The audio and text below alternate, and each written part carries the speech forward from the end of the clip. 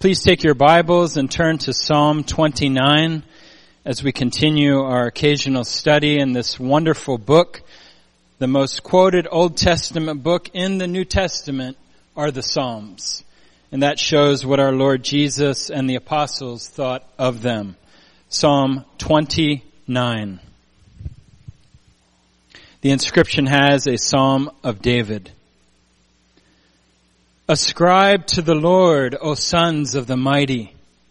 Ascribe to the Lord glory and strength.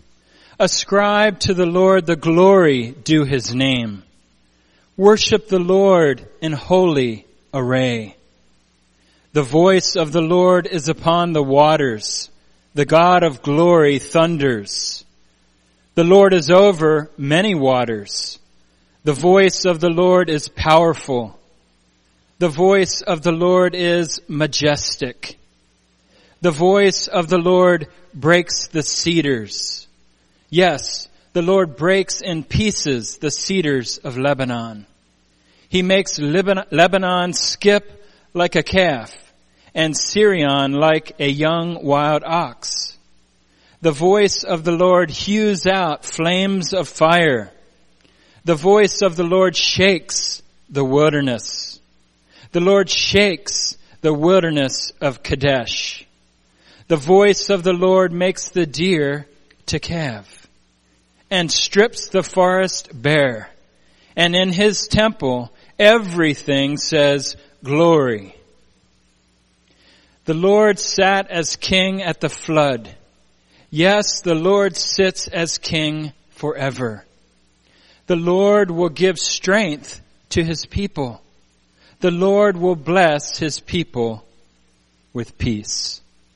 Let us pray together. Our great God, it's our desire to worship you, to embrace and imbibe the mind of the text, the mind of David, to give glory to you, to hear and see your voice and your activities in the world, that we would see you as exalted. Father, may you stir up our hearts to fervent worship, that we would have great faith, that you would even come down and reveal yourself in a mighty way, in a special way, and that we, your people, would exalt you. May you get all the honor and the glory. In this message, help your servant, help all of us, your servants, to worship you well, to do better, to give you more glory. And may that moniker be on our lips all the time, that we would live and breathe for your glory. We thank you for your goodness to us through our Lord Jesus. Amen.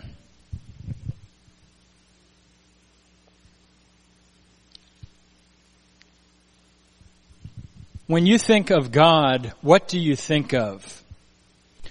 Do you have high thoughts of him? Do you take time in the morning, at midday, in the evening, and spend some time thinking about what he is like?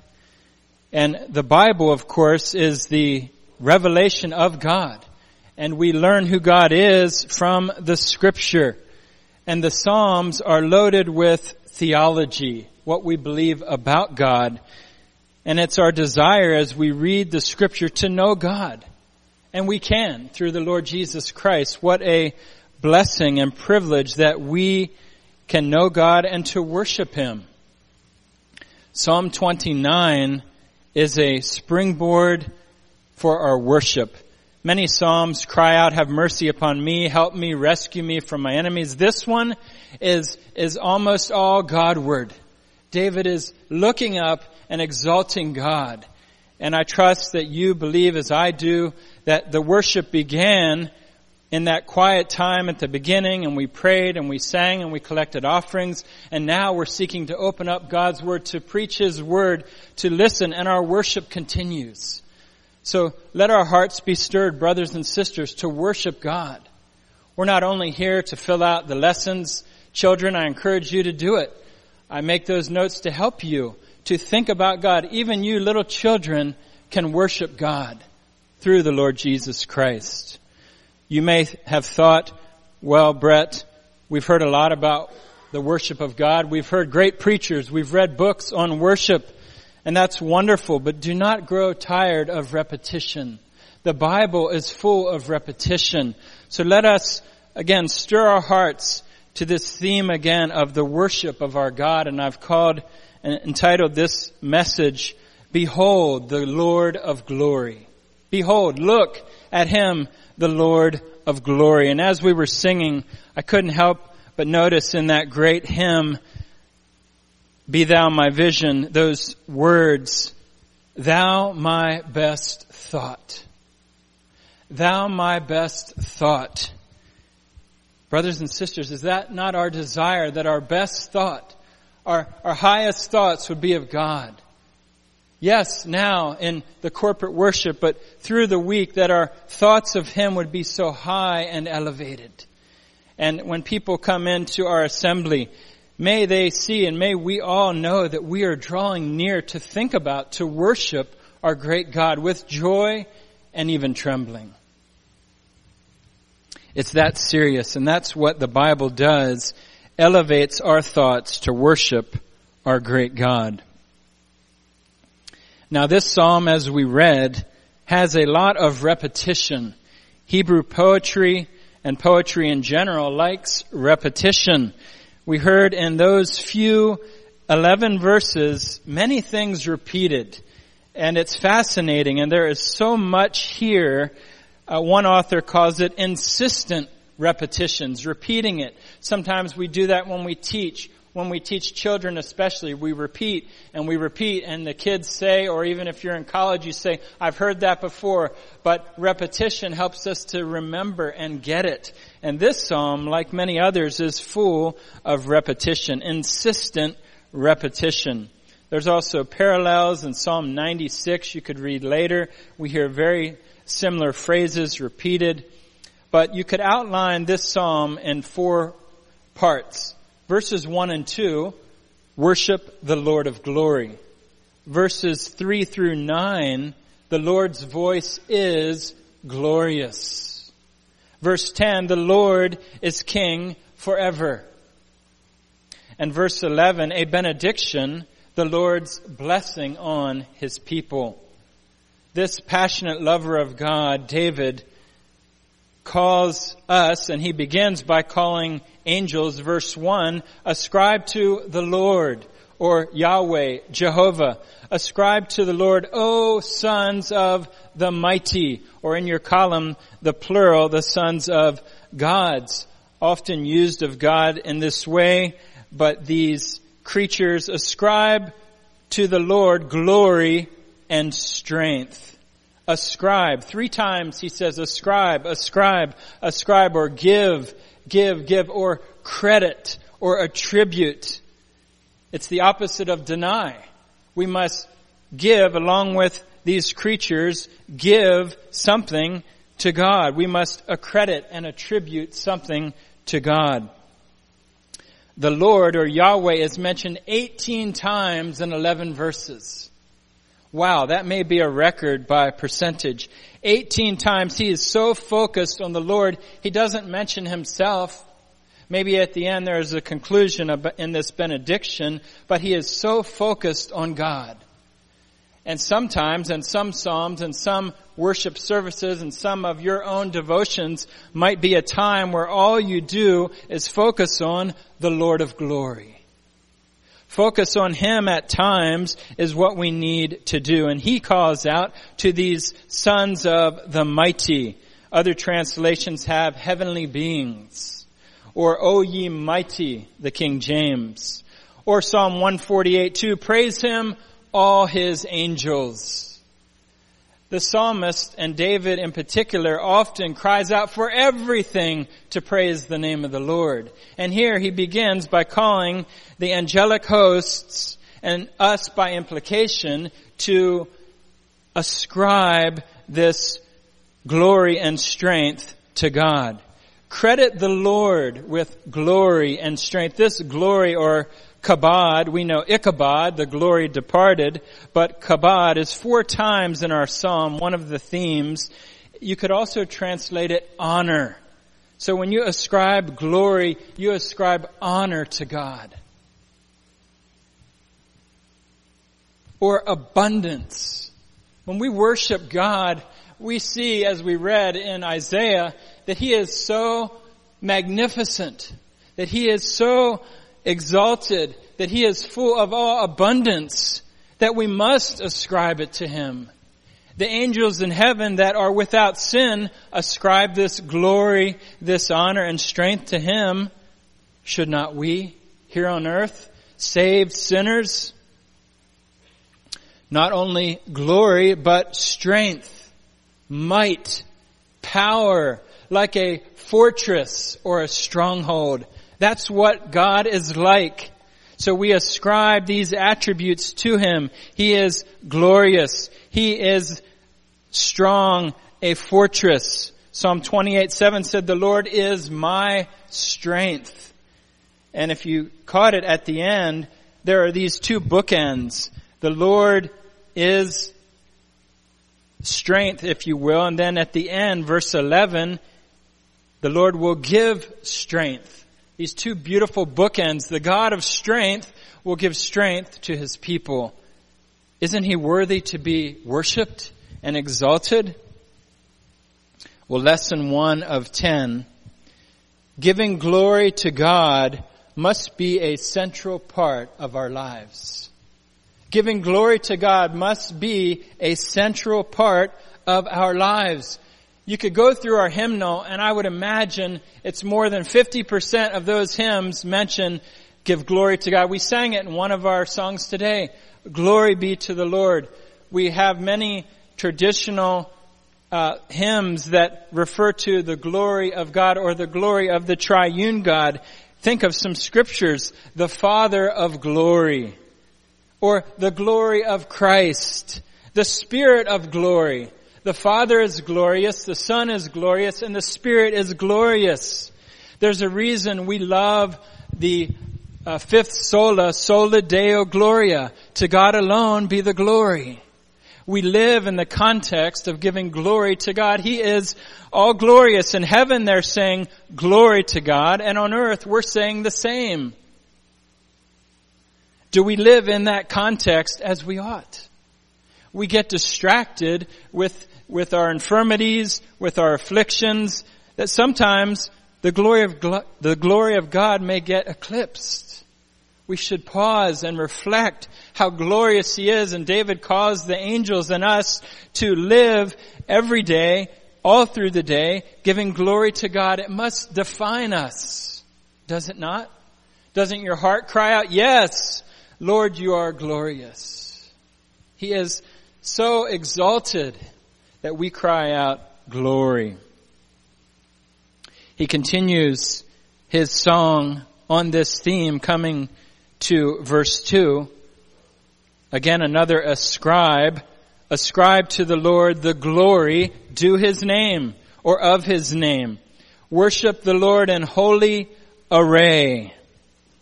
His name, as we've been reminded many times, refers to who He is. And His name, it is called your glorious name.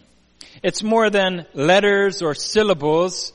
And I was amazed when I looked at the Jewish translation of the Old Testament, and they do not even mention the name of God. They're afraid to say Yahweh, Jehovah, Lord. They have the name. And it's interesting to me and sad that they wouldn't be able to say the name of their God when God declared His name many times. So we, in this new covenant position, we know God, and His name reveals who He is. I thought of Moses when he said, "Show me your glory." And God said, "I will make all my name pass by."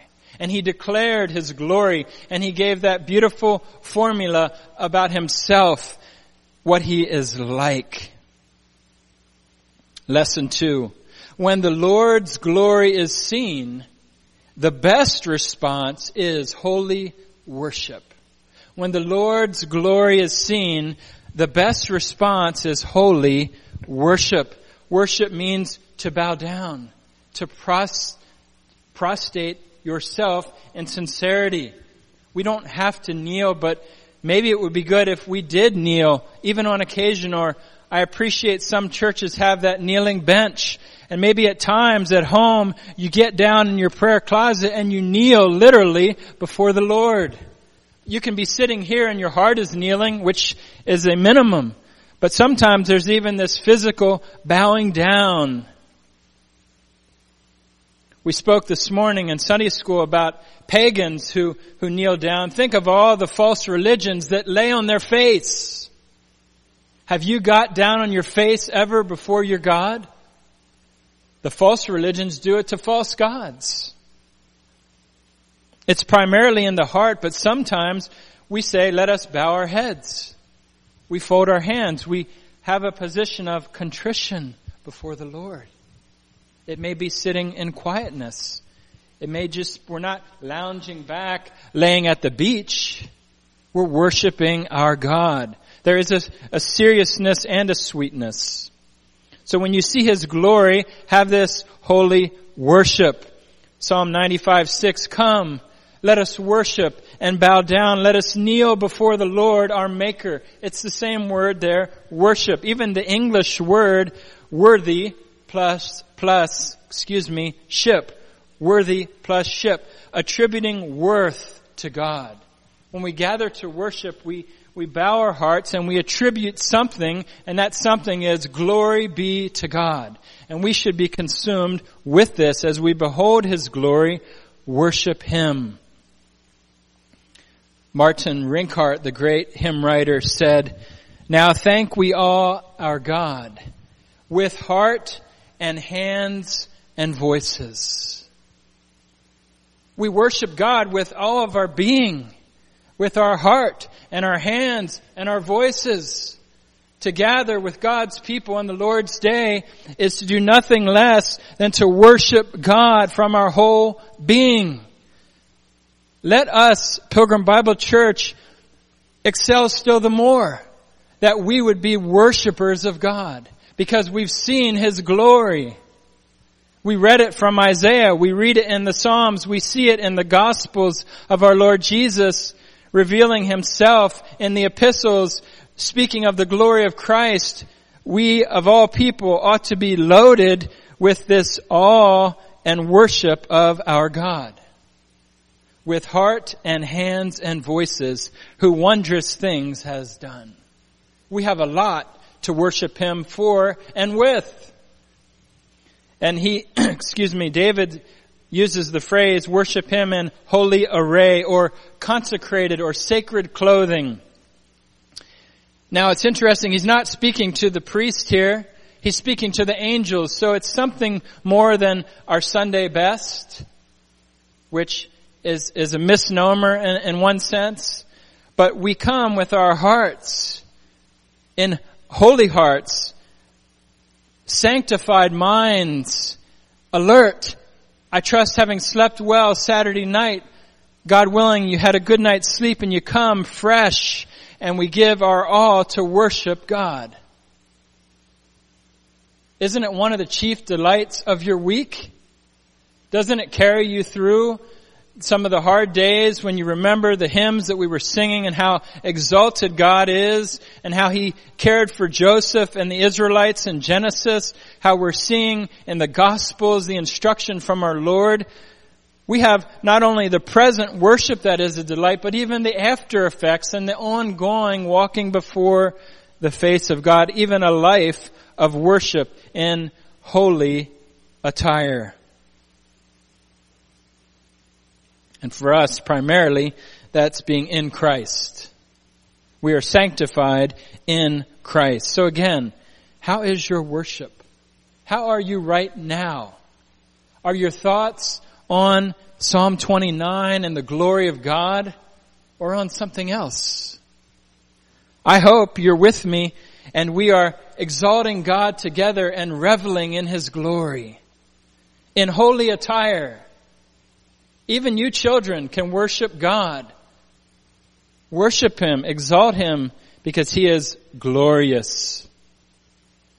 Or Is it past due? Do you owe him something? Are you late and delayed in your worship? Well, start right now.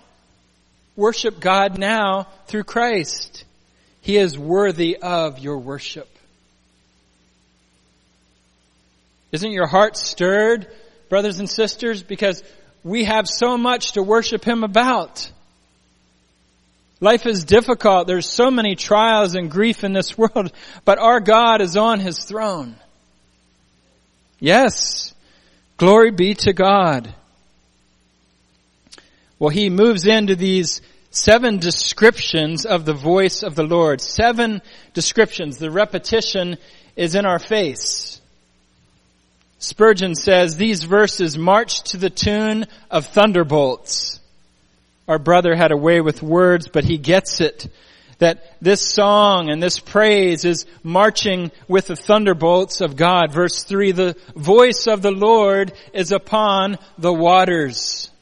The God of glory thunders. The Lord is over many waters. It's a figure of speech, the voice, a synecdoche, a part for the whole. And he's going to use all of these scientific disciplines. I listed them out, from oceanography to meteorology to dendrology, the study of trees, geography, zoology, history, all of these comparisons to illustrate and to show the magnitude of God's glory. The magnitude.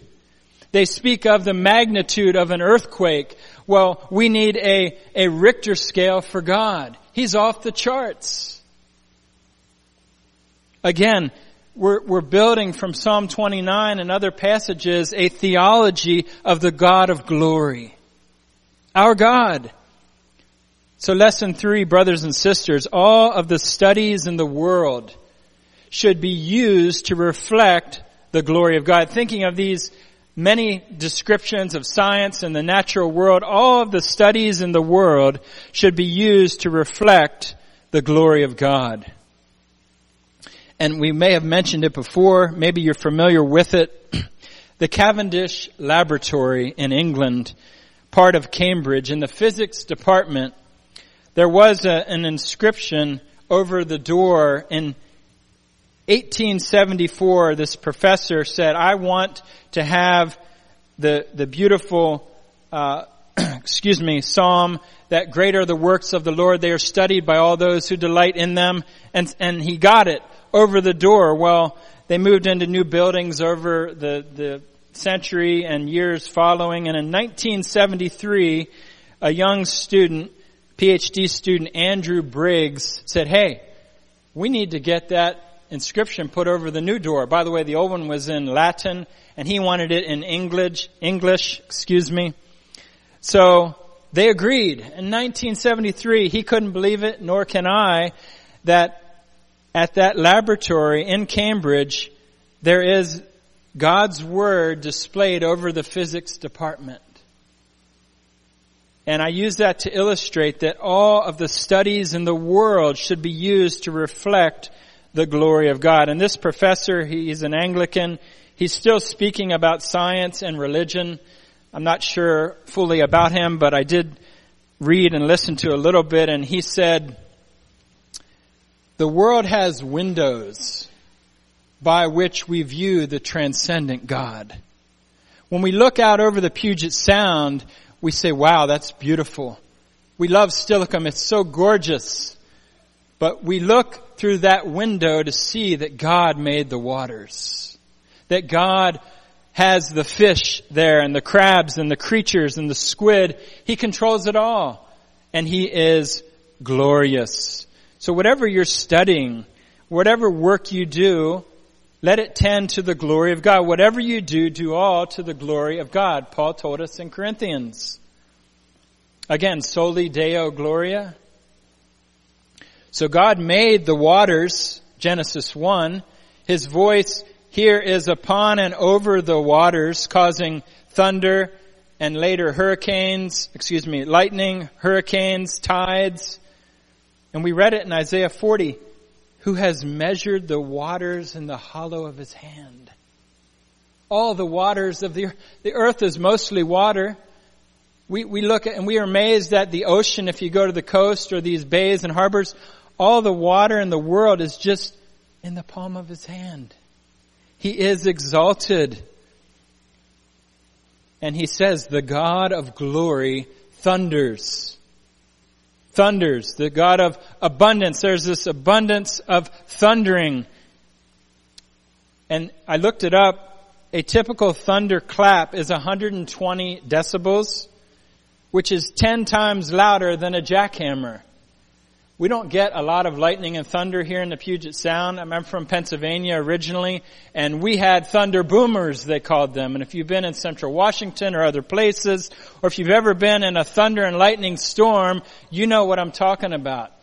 It can be amazing and even terrifying. The God of glory thunders. Do we view God in that way?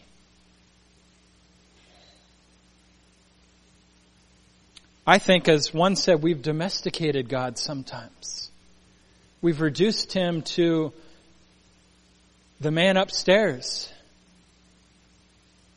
We need a dose, brothers and sisters, and even our country, America. The God of glory thunders. See that thunder, hear it in your mind's eye, and get a glimpse of the glory of God. Verse 4, observe and take note again. The voice of the Lord is powerful. The voice of the Lord is majestic. He is powerful, mighty, forceful. Consider his ability, his voice. Ezekiel 12:25 says, for I, the Lord, will speak, and whatever word I speak will be performed. And many other verses like that. When God says something, it will happen because he is powerful and mighty. But he's also majestic. Majestic.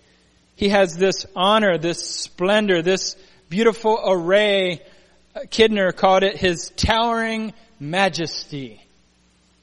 Again, do we think of God in this way? In his towering majesty. Lesson 4. Behold the magnitude and majesty of the Lord. Behold it. Brothers and sisters, look at it, listen to it, see it, and worship him in his magnitude, in his majesty. That is our Lord.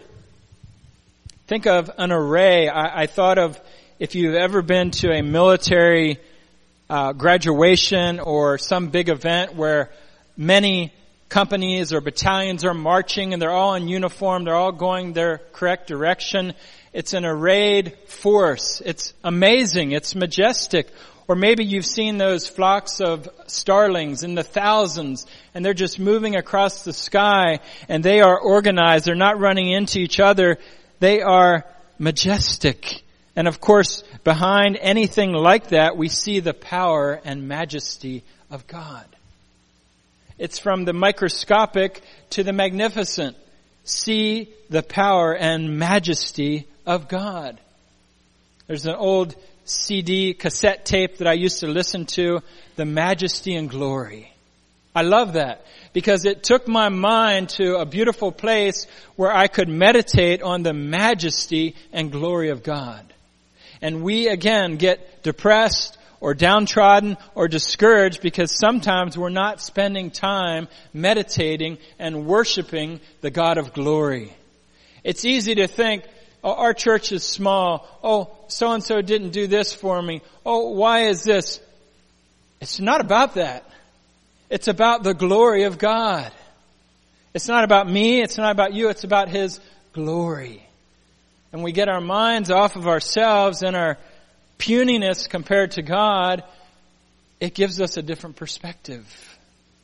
We heard about Patton, who said, I'm immortal till he takes me. When we're consumed with God and looking to him, our whole perspective changes on life. If we live this life of worship and glorifying God. David continues, observe and take note. Verse 5, the voice of the Lord breaks the cedars. Yes, the Lord breaks in pieces the cedars of Lebanon. His voice is so powerful that he snaps those cedars with his breath. And the cedars in that region were the hardest wood they had.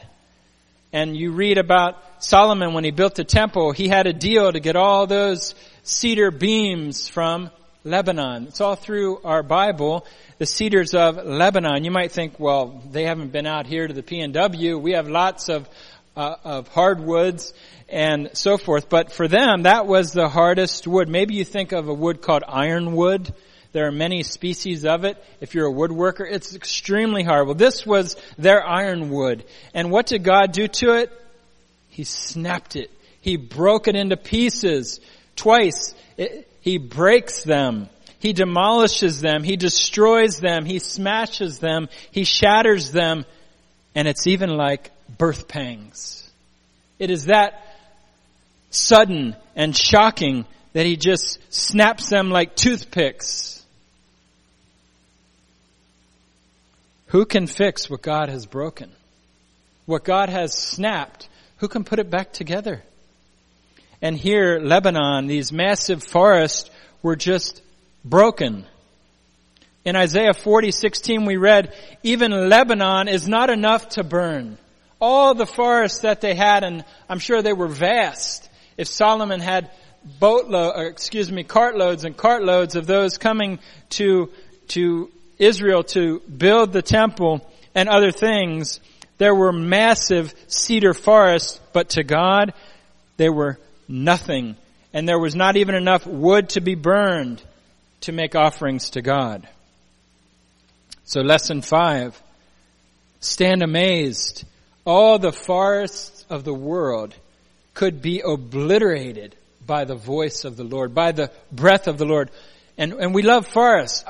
Everyone's moving away from Washington. I love it here. It's beautiful. It's glorious. We look at those forests. You can drive 15 minutes and you're into a deep forest. It's splendid. It's grand. But all the forests in the world could be extinguished in a second if God was pleased to do so. Hard wood is soft wood in God's hands. He can destroy it if He pleases, and He would break these cedars of Lebanon. Nothing can stop Him. Again, do we think of Him in this way? He is unstoppable. Do we worship Him in this way? Do we say, Lord, you are so mighty, you can do whatever you want. You can break it down, you can build it up, whatever you please. Because you are powerful, you are mighty, you are majestic, you are the breaker. We speak of the breakers in the ocean coming in and eroding away the earth. Well, when God is pleased to do so, He can break anything.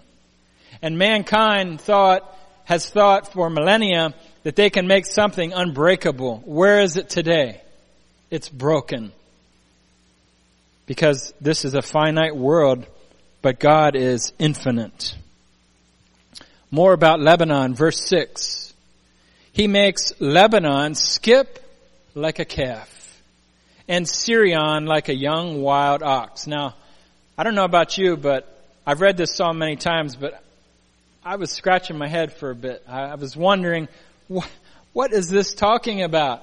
He makes Lebanon, a country, skip like a calf?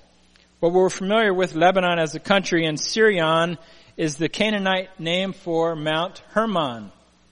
Mount Hermon, we've spoke about it before, and which was a center of Baal worship, a symbol of strength and snow-capped almost year-round, 48 miles south of Damascus, east of Lebanon.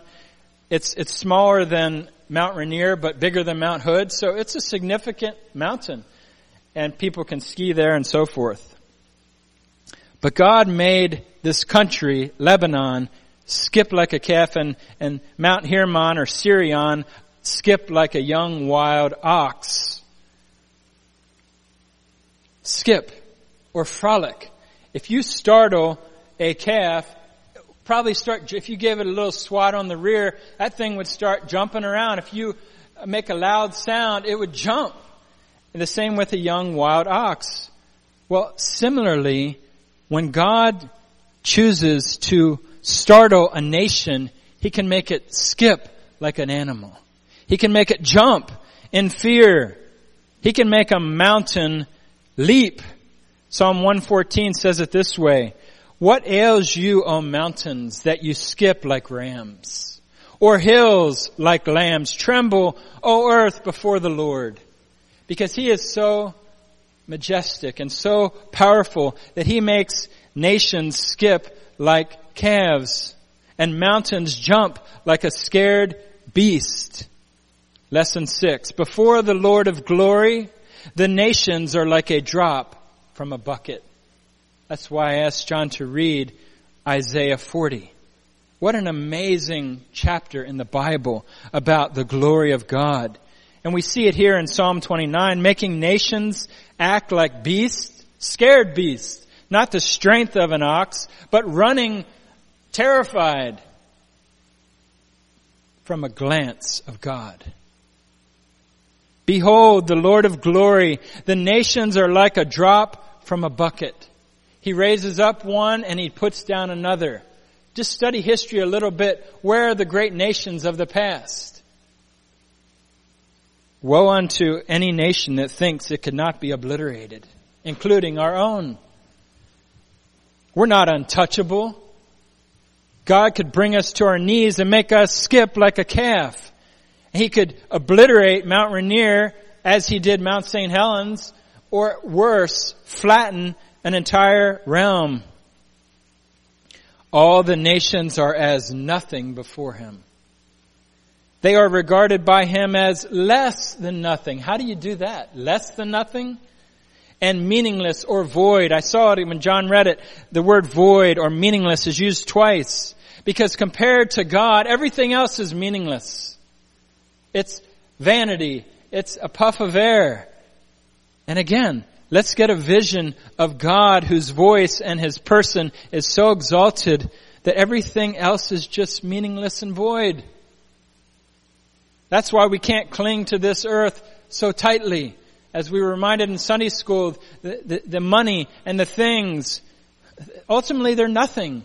Our homes, our retirement accounts, our degrees, relative to God, they're small, they're petty. He is on His throne, exalted. Stand amazed and worship Him, brothers and sisters. He is worthy of your worship. Verse 7, observe and take note. The voice of the Lord hews out flames of fire. Hewing is cutting or chopping. Maybe you have an axe and you're chopping wood, or you're a blacksmith and you're having a hammer, you heated up metal and you're hitting it and the sparks are flying up. Well, that's what God does. But do you see what He does it with? Flames of fire or lightning. God dispenses fire and lightning with a word, with His might. He's cutting out bolts of lightning. Who can direct fire or lightning? Only God. Beloved, Pastor Brian used to quote Psalm 148, which is our 7th lesson. Praise the Lord, fire and hail, snow and clouds, stormy wind fulfilling its destiny? No, His word. All of nature, fire, hail, snow, clouds, stormy wind, fulfill His word. He holds everything in the palm of His hand. With a thought, with a word from God, He can do what He will. It keeps us in our place of humility before Him. He is that exalted. So praise Him, fire, because He cuts it in pieces. He's that powerful. When you see a bolt of lightning, think of God's glory. Did you know that a typical flash of lightning is 300 million volts? I didn't know that. One flash, a typical flash of lightning, is 300 million volts. And how many volts run through your home? Even I know this, 120. 300 million in just one bolt. How many bolts of lightning are striking the earth right now? Or through history? When you see that, reflect back worship to God, glory to God. His voice cuts out the lightning, the fire. He is exalted.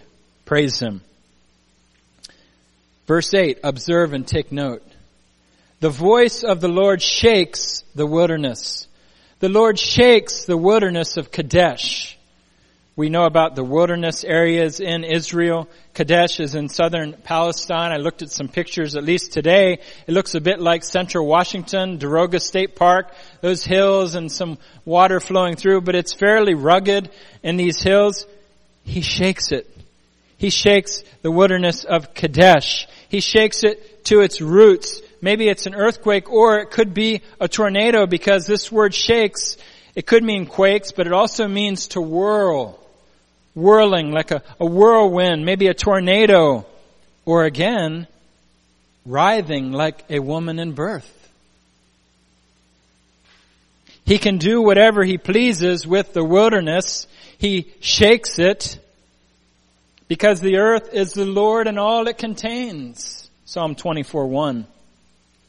Or as our brother William Cooper said, God moves in a mysterious way His wonders to perform. He plants His footsteps in the sea and rides upon the storm. That's our God, put to poetry, put to Psalm 29, that this shaking of the wilderness is from God. He is able to do what He pleases with His creation. So worship Him. Bow before His majesty. Bow before the majesty of God. Observe and take note. Verse 9. The voice of the Lord makes the deer to calve and strips the forest bare, and in His temple everything says glory. I take this from the monumental to the minuscule. We looked at all these massive earthquakes and tornadoes and thunder and lightning. He makes the deer to calve. Now the Arabic, according to my private translator, says it actually is to calve prematurely. And we've heard other words here about whirling like giving birth. So maybe there's more, but I'm taking it this way, that God is involved in all this devastation, but He's also involved in these deer that walk by. I was hoping one would come by right now, but it didn't. A doe, and I'd say, God makes that deer to calve. He is so high and lifted up, yet He makes that deer to calve, to bring forth her young. He moves from the great forest to the gentle fawn. That is our God, involved in the massive and the minuscule. Again, even the word here, to calve, is the same word previously, shakes. So surely there's a play on words, this great shaking down to an animal giving birth. He is the cause. It's not random. It's not Mother Nature. It's God Almighty. But He quickly moves back to the devastation. He strips the forest bare. He strips the forest. Divine deforestation. Divine devastation. You've been maybe to a forest here in Washington or elsewhere that a fire has devastated it, and all that's left are these little sticks sticking up. There's nothing left. It's been devastated. We mentioned that God is able to do that to the entire world. He lays the forest bare. He strips it bare. Then He transitions a bit from this earthly realm, if you will, to His presence. And that's how I'm taking in His temple. David wrote this before the temple was built, but the temple, and he started out speaking to angels, so wherever God is, in heaven, His presence in the tabernacle, the temple, and how much more in the church, in His temple, is where His presence is. So learn in the 8th place, in the light of the Lord's might and right, let us regularly cry out, glory. In light of what we've read, brothers and sisters, in all His majesty and power and His mightiness and His right, His might and His right, let us regularly cry out, glory. If it's not in our vocabulary, let's get it there. Glory be to God. We sing it on Sundays. Let's say it through the week.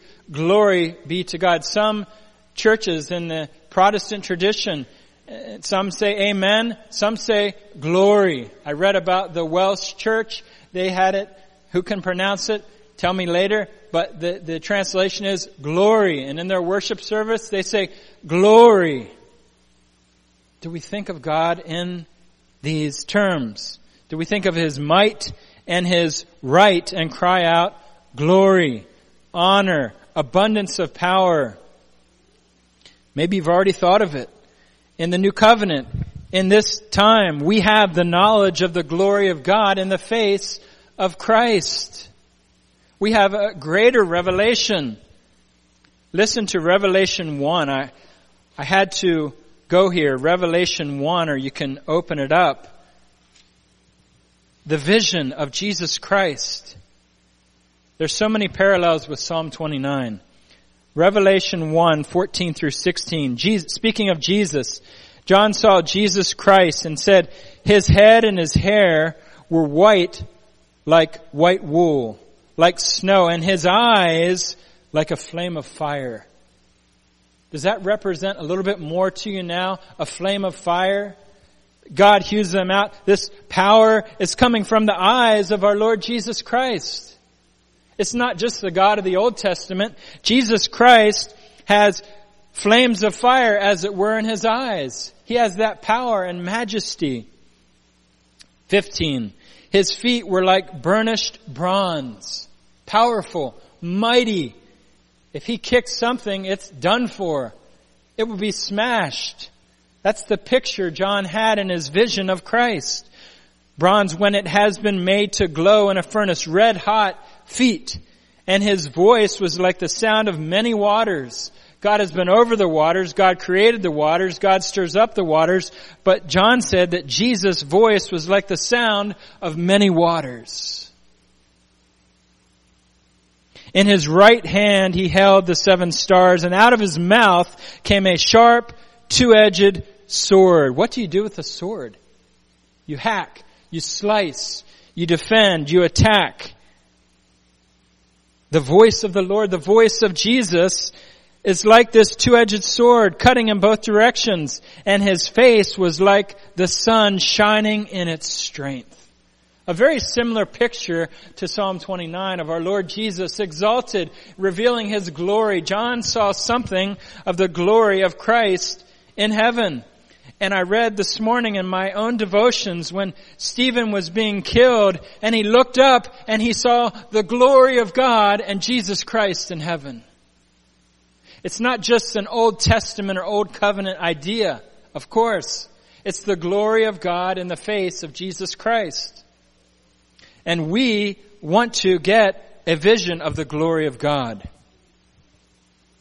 Again, do you think of God in this way? Are you thinking of His glory right now? He is exalted. He is glorious. He is powerful, from making the forest nothing to a deer giving birth. So cry out, glory. Well, He moves from locally thinking about God's power to globally. Verse 10, Psalm 29. Back to Psalm 29. The Lord sat as king at the flood. Yes, the Lord sits as king forever. There could be a sermon on this whole verse. He sat as king. He wasn't out working and unstopping the water plugs. He wasn't running around, exhausting himself, sweating at flooding the earth. He was sitting on His throne. He was sitting there, destroying the earth, except for the few souls that were saved.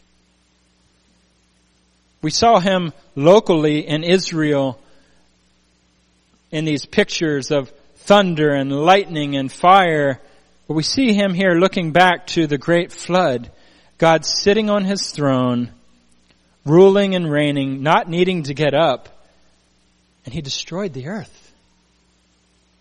and all the people, men, women, boys, and girls. Do we know and worship the God of the flood? And one day a similar event will happen when Jesus judges the world and hell is cast into the lake of fire, a much greater flood. This is our God. The same God who sat on his throne at the flood sits on his throne forever. Father, Son, and Holy Spirit, glory be to God. So what could we learn? Lesson 9, acquiesce. Acquiesce and adore the King who sits on his throne forever. Again, it's this theme of worship. Worship the Lord. Bow to him, acquiesce and adore him, and stand amazed at him and say glory to him. The eternal King who sat as the judge at the flood sits on his throne, ruling and reigning forever. And he will return. Jesus Christ will return and judgment will follow. Acquiesce and adore your King, brothers and sisters. He's the King that sat as King at the flood and sits as King forever. Well, moving from judgment to blessing in one breath, the Bible is amazing. Just in this short psalm, he moves from the judgment of the flood to giving a blessing in one breath. Verse 11, the Lord will give strength to his people. The Lord will bless his people with peace. The God that we've been standing amazed at and falling down before him and seeing that he is all glorious, he will give his own strength to help us. He will give us a blessing of peace. He has the might, he has the right, he has the power, he has the ability. What a beautiful benediction at the end of this amazing psalm. The one little part where it sort of comes back to earth, if you will, to us, and says, the Lord will give this. The God of glory cursed the world by the flood, and yet blesses his people with peace. What a contrast. He cursed the world by the flood, and yet blesses his people with peace. He devastated the forest of Lebanon, but he brings this peace to his people. And this strength, again, the bookend, we began with ascribe to the Lord glory and strength. He gives strength to us, brothers and sisters. He's not weak. He's not impotent. We are. We are weak, but he is mighty. So lesson 10, the last place. Be assured that the Lord of glory is also the Lord of generosity. Be assured that the Lord of glory is also the Lord of generosity. He gives. He's not untouchable. Because of Christ, we can get through to God and we can know God. He is in heaven, yet he comes to us on earth and gives us gifts. Gifts of strength, gifts of peace. He cares for his people because of Christ. One author said that this closing of peace is like a rainbow arch over the whole psalm, which was in storm and even terror. I thought of our Lord Jesus Christ from Matthew 8. When he got into the boat, the disciples followed him, and behold, there arose a great storm on the sea, so that the boat was being covered with waves. But Jesus himself was asleep, because he's God. The storm didn't scare him. And they came to him and woke him, saying, "Save us, Lord, we are perishing." He said to them, "Why are you afraid, you men of little faith?" Then he got up and rebuked the winds and the sea, and it became perfectly calm. The men were amazed and said, "What kind of man is this that even the winds and the sea obey him?" He's the man, the Lord Jesus Christ, who is the God of Psalm 29. Ascribe to the Lord, Father, Son, and Holy Spirit, glory and strength. And listen to the voice of the Lord, Father, Son, and Holy Spirit, doing whatever He or they please to do, and find peace. This God that destroyed the earth by the flood gives strength and peace to you and me, brothers and sisters. May He encourage you, and may He get all the glory, and may He be the centerpiece of Pilgrim Bible Church. May we be a people that worship God. If we don't do that, we need to shut down the rental agreement and move on to something else. We must be about the worship of God. And if what I said today has no ringing in your heart or your ears, if you know nothing of what I speak, turn from your sins, run to Christ, believe in Him, and become a worshiper of God. That's the only way. And this is what we will do forever and forever and forever in heaven, brothers and sisters. We will worship God. Let us pray. Our great God, we stand amazed at You, that Your voice is powerful, that You are all glorious, that You are full of strength, that Your magnitude is stunning, that You are in wide array, revealing Your glory in creation. Lord God, we praise You for what we see around us, the trees and the animals, the birds, that You order all things. You give birth and You give death. You raise up and You destroy. You do what You will with nations, with individuals, because You are God. Father, increase our vision of Yourself. Lord, we believe, help our unbelief, and may You make us to be a church that worships You, our God.